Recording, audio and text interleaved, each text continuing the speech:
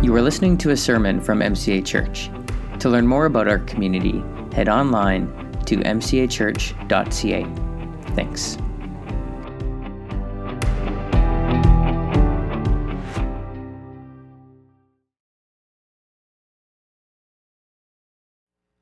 And church, it is a privilege to be part of a denomination that wants to see the glory and story of Jesus brought across the world to people who have never heard it. And so the Jaffrey Project funds projects like our Gateway Initiative that have happened through the Alliance.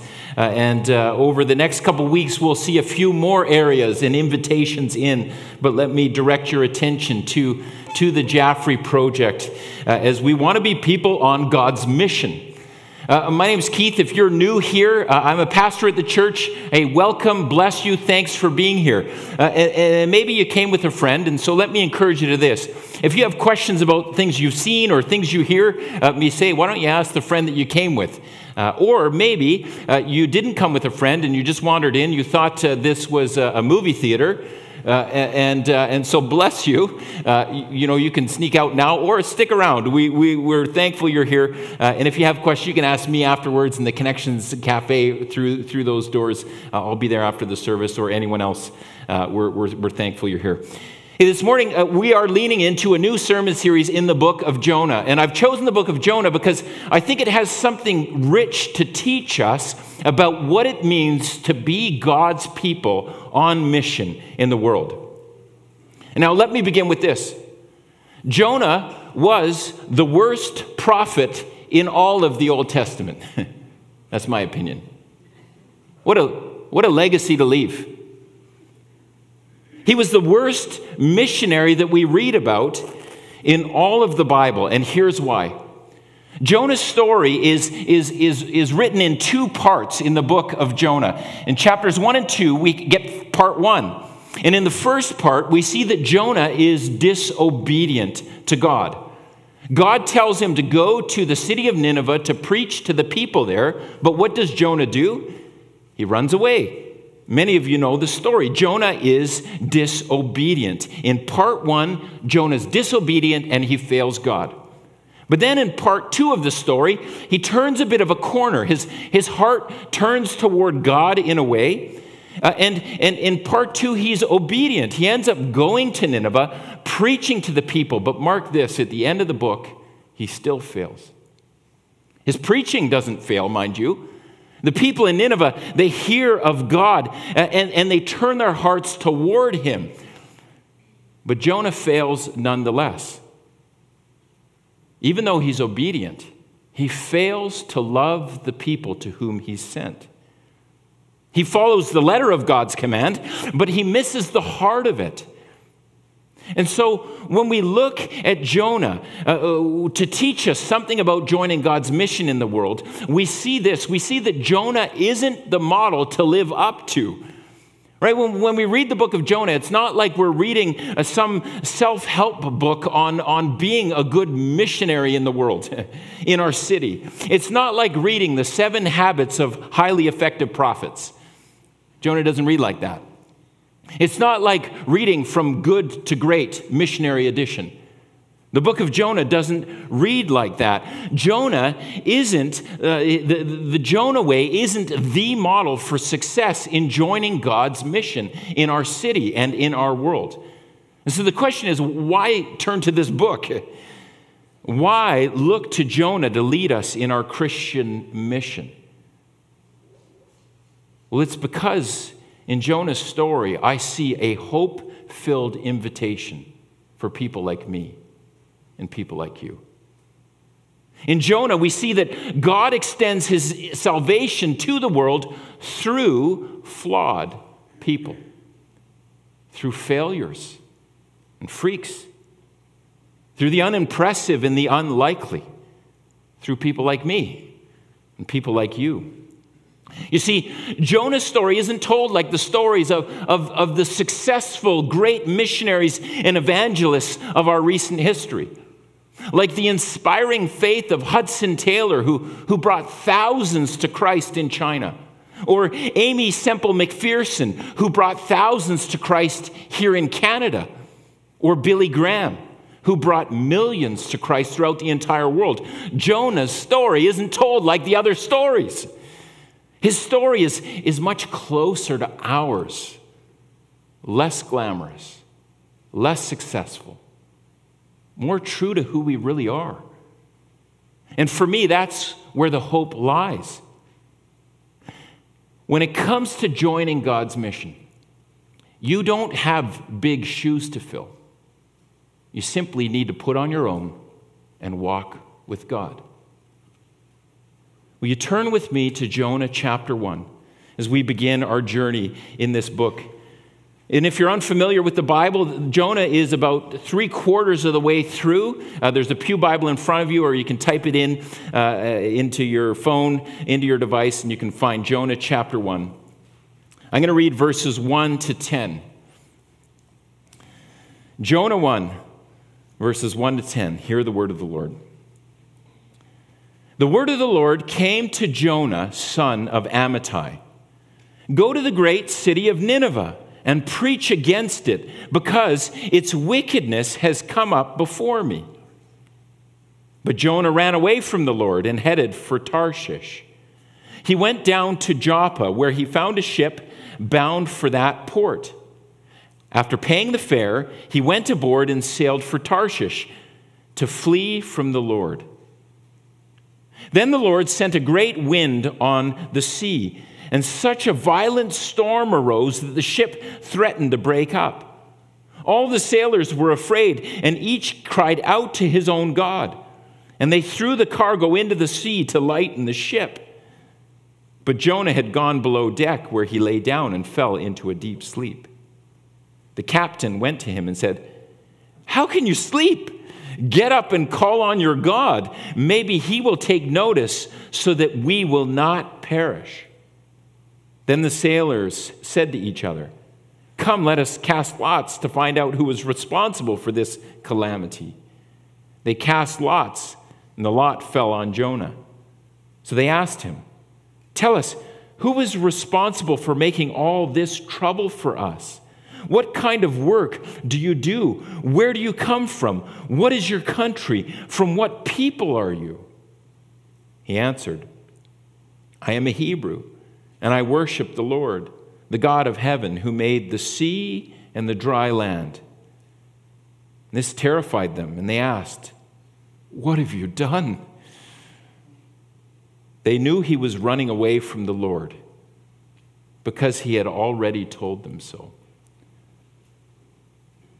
This is the word of the Lord. Thanks be to God. Let's pray. Jesus, you have a living word for us today. And so we pray by your Spirit that you would move me out of the way and give all of us ears to hear what your Holy Spirit says to his church, to your church.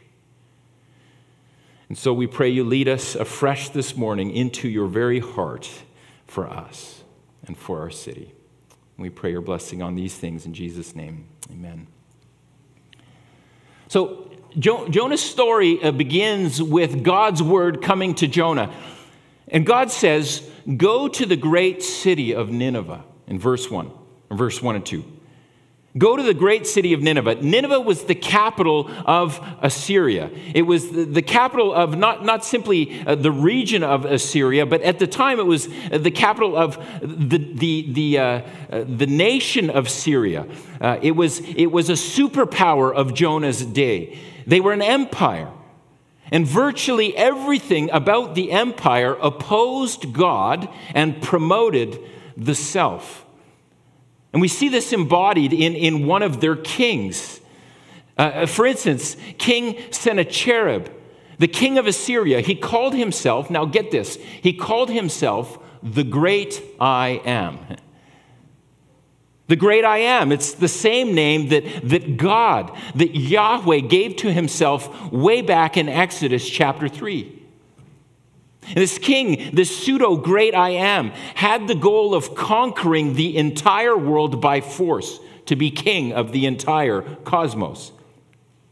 In this self-aggrandized mission, the Assyrians of trying to conquer the world, they were cruel and violent in their program of world domination. Nineveh was the center of a world power that answered to no one. They took what they wanted by force, they ruled by force, and they made no apologies for it. And so the word of the Lord came to Jonah. Go to the great city of Nineveh and preach against it, because its wickedness has come up before me. Now, this isn't the first time that Nineveh's wickedness has come up before God, because some years before there were prophecies floating around given to God's people that the Assyrian Empire would one day be overturned because of their wickedness. In fact, God's people, and Jonah being one of them, they anxiously waited for this prophecy to come true. They eagerly awaited for Assyria's demise, because Nineveh and the Assyrians, they were an oppressive force. They were a constant threat of violence in the region where God's people were trying to live. And they were also an insult to the living God, the great I Am. And so Jonah and God's people, they waited for the demise of Nineveh and the Assyrians. I mean, that's what God does, right? He slays the wicked and blesses the faithful. He strikes down the pagan and elevates the godly. That's what he does, right? That's what Jonah was waiting for when God says to him, go to Nineveh. Go to Nineveh and preach to the people of the great city. And the question that arose for Jonah most certainly was why? Why would God ask him to go to Nineveh? The text tells us it's because of Nineveh's wickedness. God wants to do something about their wickedness, but what? What does God want to do about their wickedness? Does he want to punish them for it? Or to save them from it? And Jonah knows the answer. He knows it full well.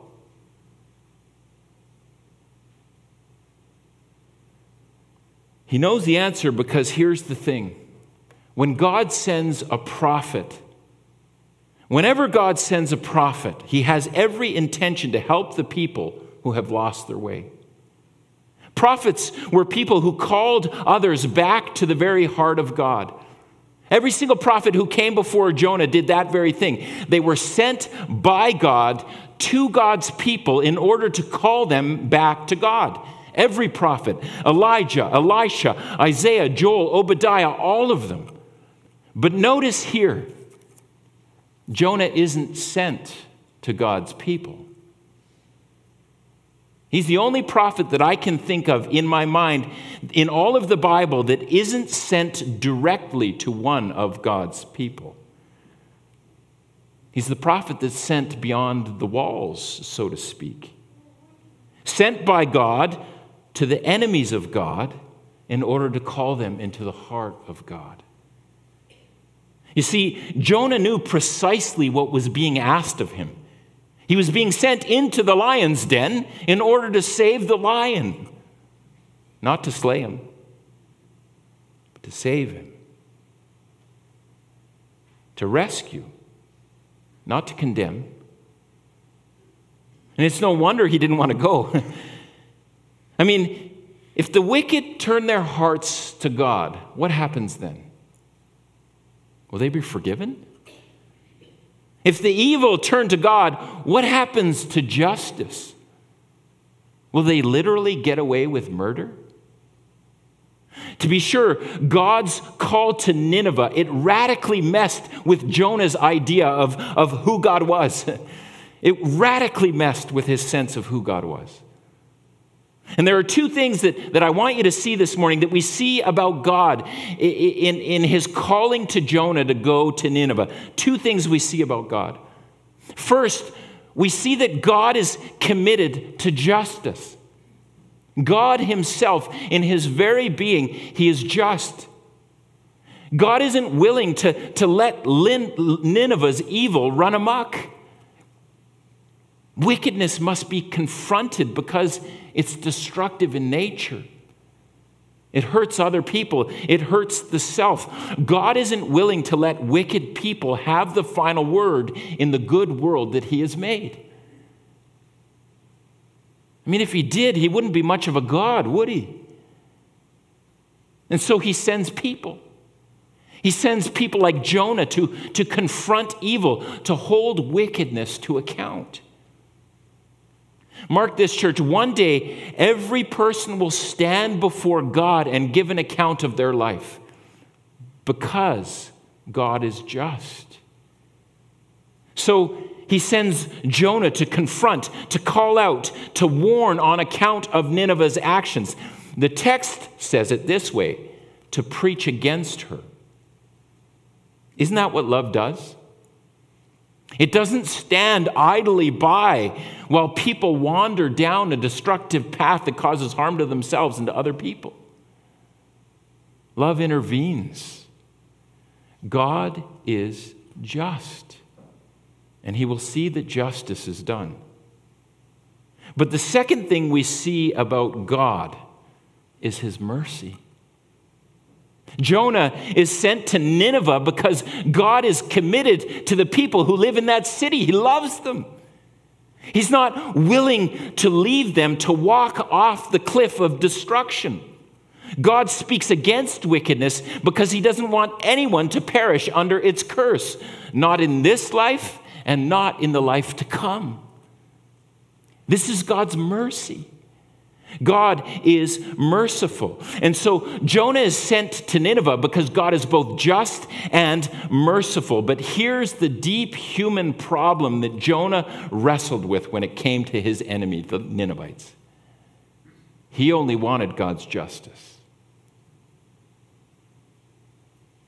He only wanted the guilty to be punished for their crime. He didn't want God's mercy. And don't we do that to the other? We're a little more patient with ourselves. For with ourselves, we want both God's justice and his mercy. Well, we actually just want his mercy. But in God's justice, we know we need his mercy. But when it comes to the other, we care very little for God's mercy. Jonah wanted Nineveh to pay. And we do that, don't we? When it comes to those who've hurt us, we want a God who will confront their evil with punishment, not his restorative grace. And we all know Jonah's impulse at this point in the story. We've all felt it.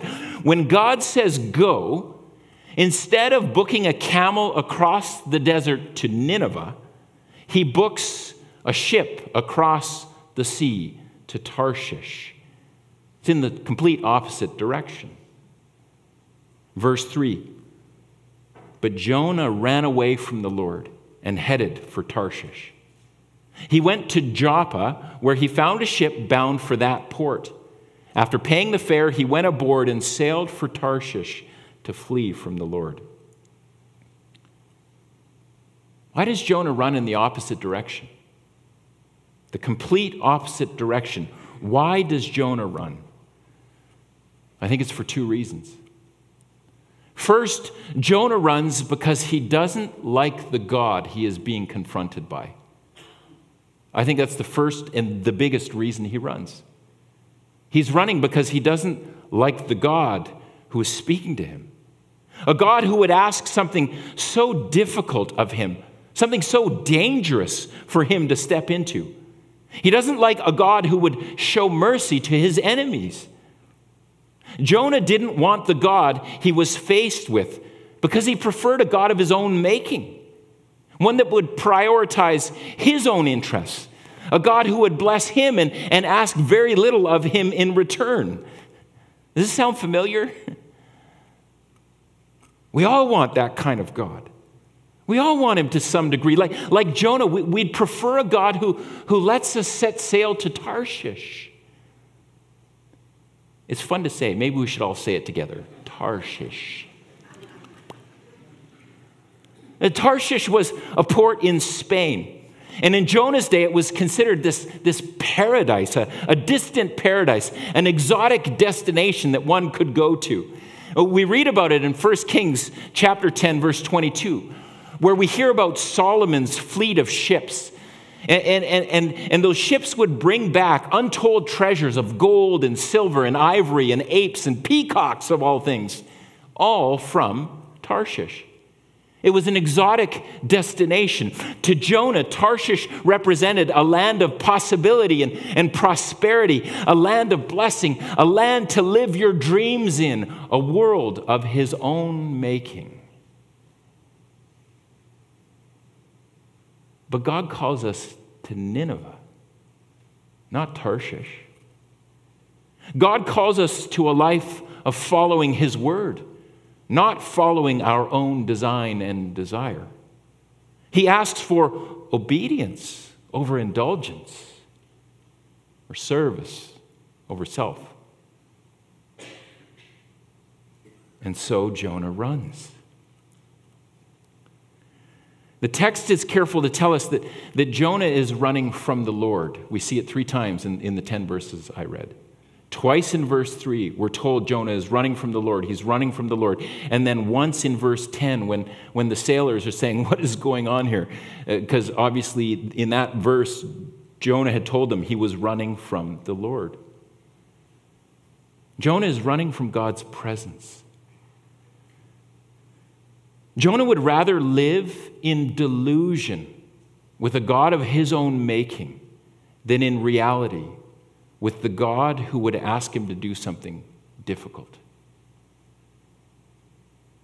In church, we have the same sickness. Every one of us has the same sickness. We prefer the kind of God who just wants us to be happy and ask very little in return other than to be kind to the people we meet. It's the kind of God we want. We want that God, not the God who calls us to obedience. Not the God who calls us into danger's path. Not the God who calls us and says that he has a claim on our lives. And so we run from the God we don't like, the only God there really is, and we set passage for Tarshish, a world of our own making. And look, I see this in my own life at times. And I see it in other people's lives. And sometimes this is what it looks like. It begins here in church on a Sunday morning. And in here, we want the God that we meet in here, in the sanctuary. We want to be in his presence. We come for the presence of the living God. And by his Spirit, through the cross and through the music and the prayer and the preaching, through the communion, through all of these things, we encounter the presence of the living God. On Sunday morning, we come with open and willing hearts, and he fills us with his blessing and his presence and his love. We don't run from God in the sanctuary. We actually run to him. But here's the thing, church. In here, it's all blessing. In here, God hasn't asked much of us except an open heart into which he can pour his Spirit. But when we walk out the doors, God asks something from us. To surrender our entire life to him. God commands something from us when we walk through those doors. To be obedient to his good and perfect ways. We don't like those words. Surrender. Obedience. They feel heavy. But they're not. They're freedom. They're true freedom.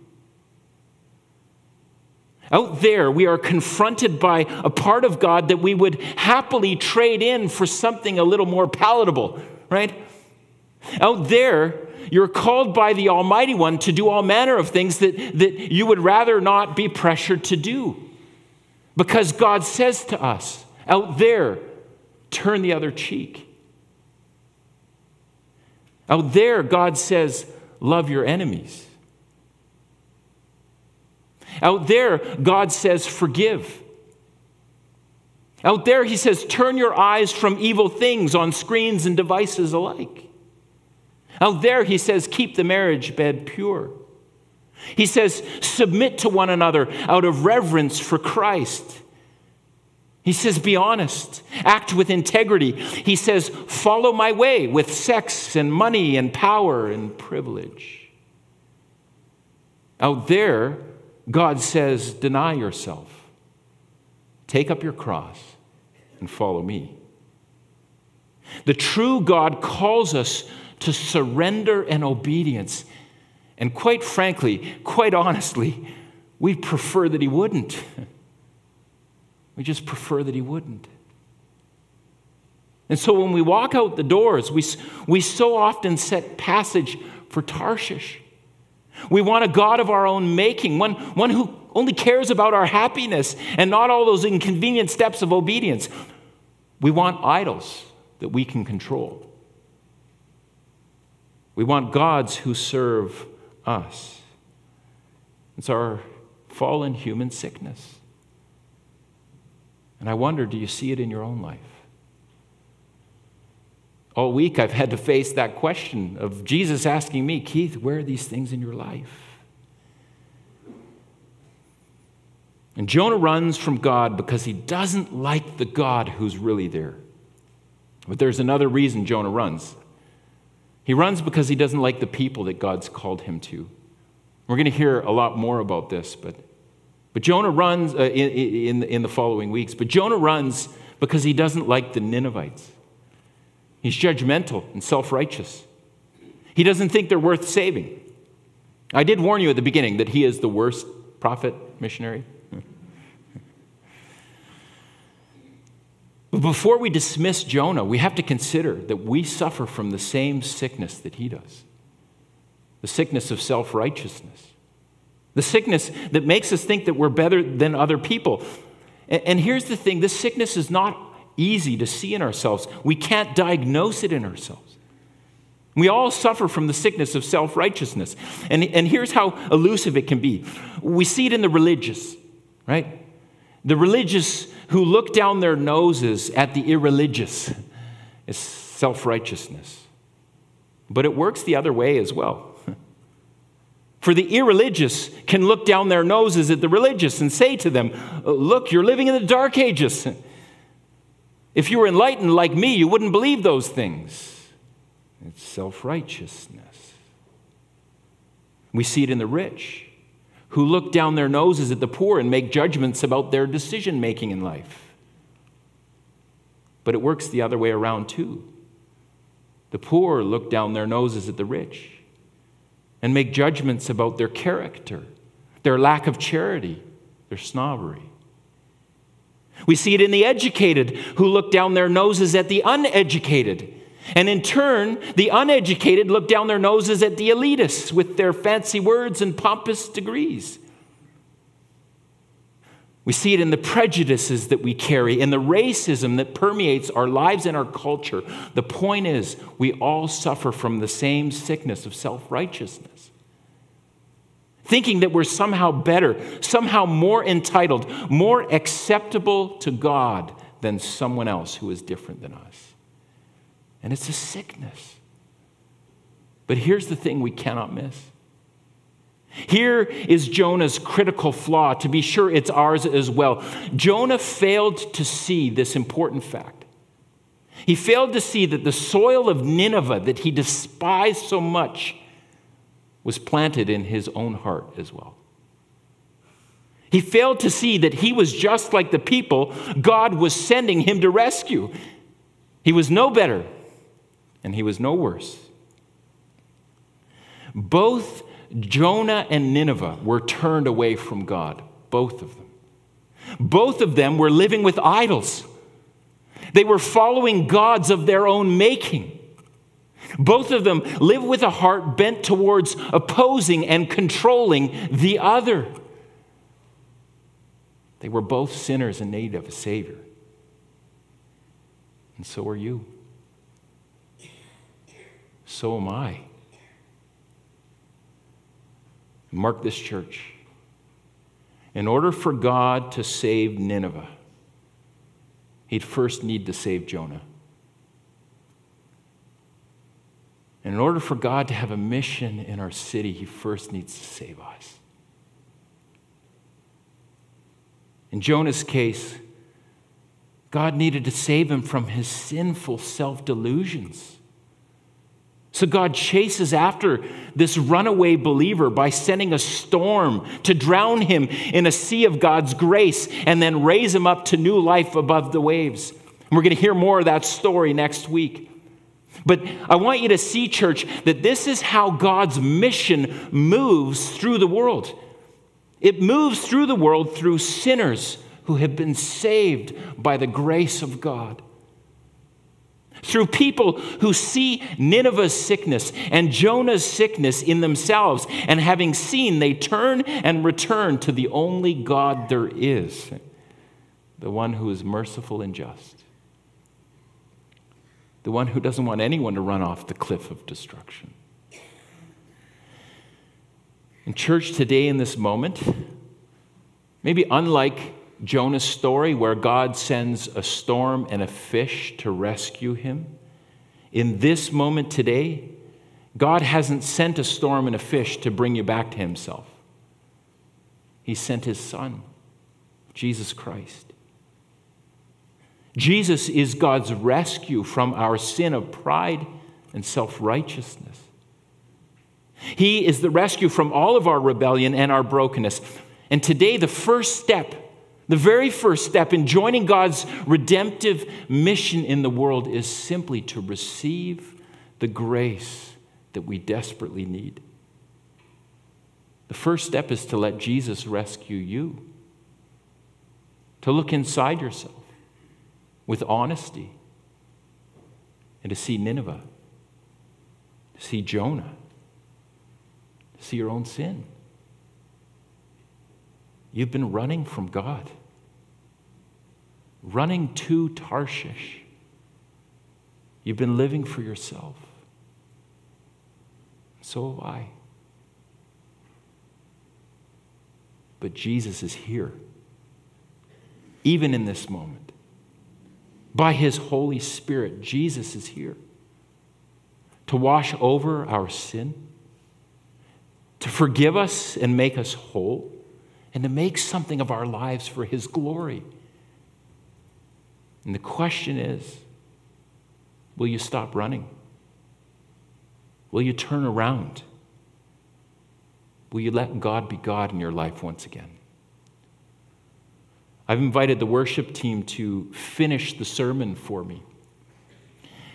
And so, worship team, why don't you come up? And they're going to play a song over us. And typically after the preaching of the word, we have a response song where we sing. But I want the words of this song to be the meditation of your heart as Jesus brings this message to a close. And so the worship team is going to play over you. And so I invite you to lean in with the lyrics, to bring your heart before God, to be honest with him about your own Nineveh and your own Jonah sickness, and to receive the grace of the God who loves you beyond measure, because his words are life and his way is life everlasting. So let's tune our hearts to these words as Jesus continues to preach through his Holy Spirit.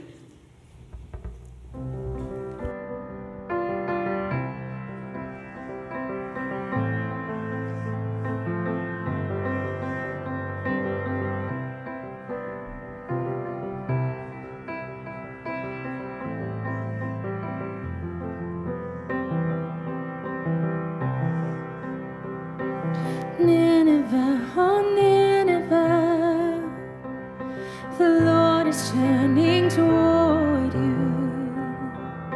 Compassion or calamity, will you heed the warning?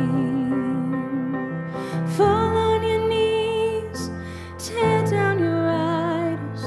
When you choose surrender, you choose survival. And call on his name, turn from your violence, and out of the ashes he will revive you.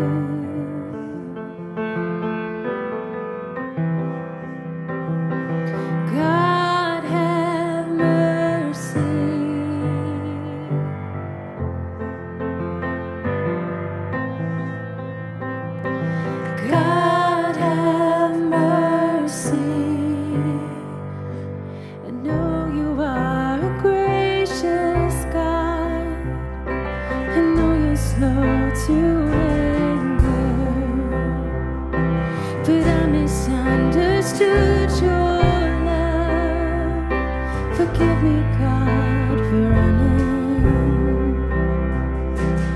You sent a wind, stirred up the ocean, still I rebelled.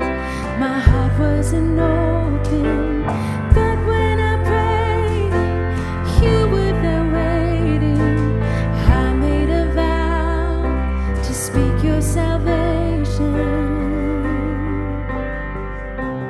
Nineveh, oh Nineveh, the Lord is turning toward you.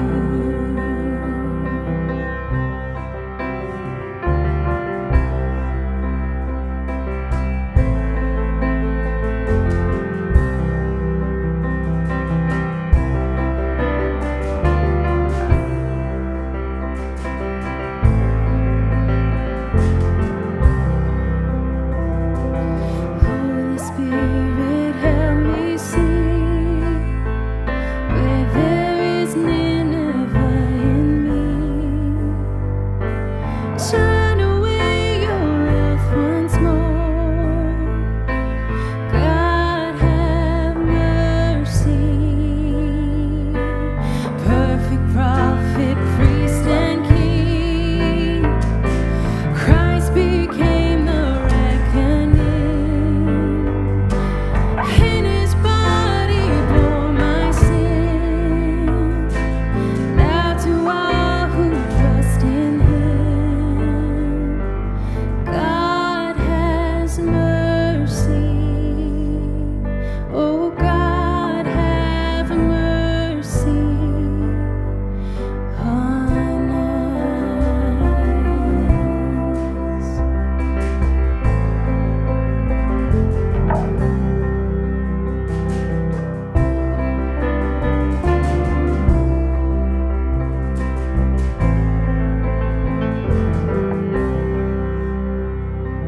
Nineveh, oh Nineveh, the Lord is turning toward you. The Lord is turning toward you.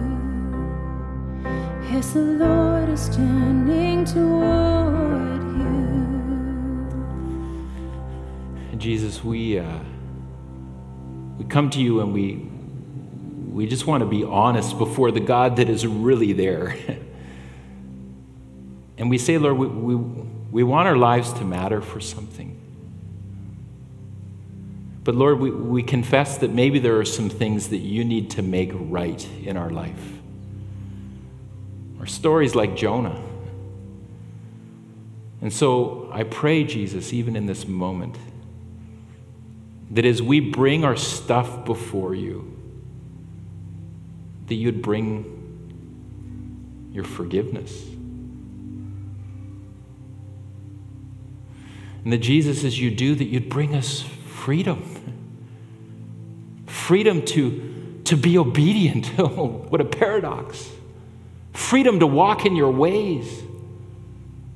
Freedom to live the life that you've designed. And that Jesus, as we do, as you release us, as you free us, as you bless us, may we be a blessing to the people beyond these walls. And so, Jesus, we pray that over these next few weeks, as we open our hearts maybe in a different way, a new way to the book of Jonah, that your living word would do what it has done for centuries in the hearts and minds of people who are open and willing.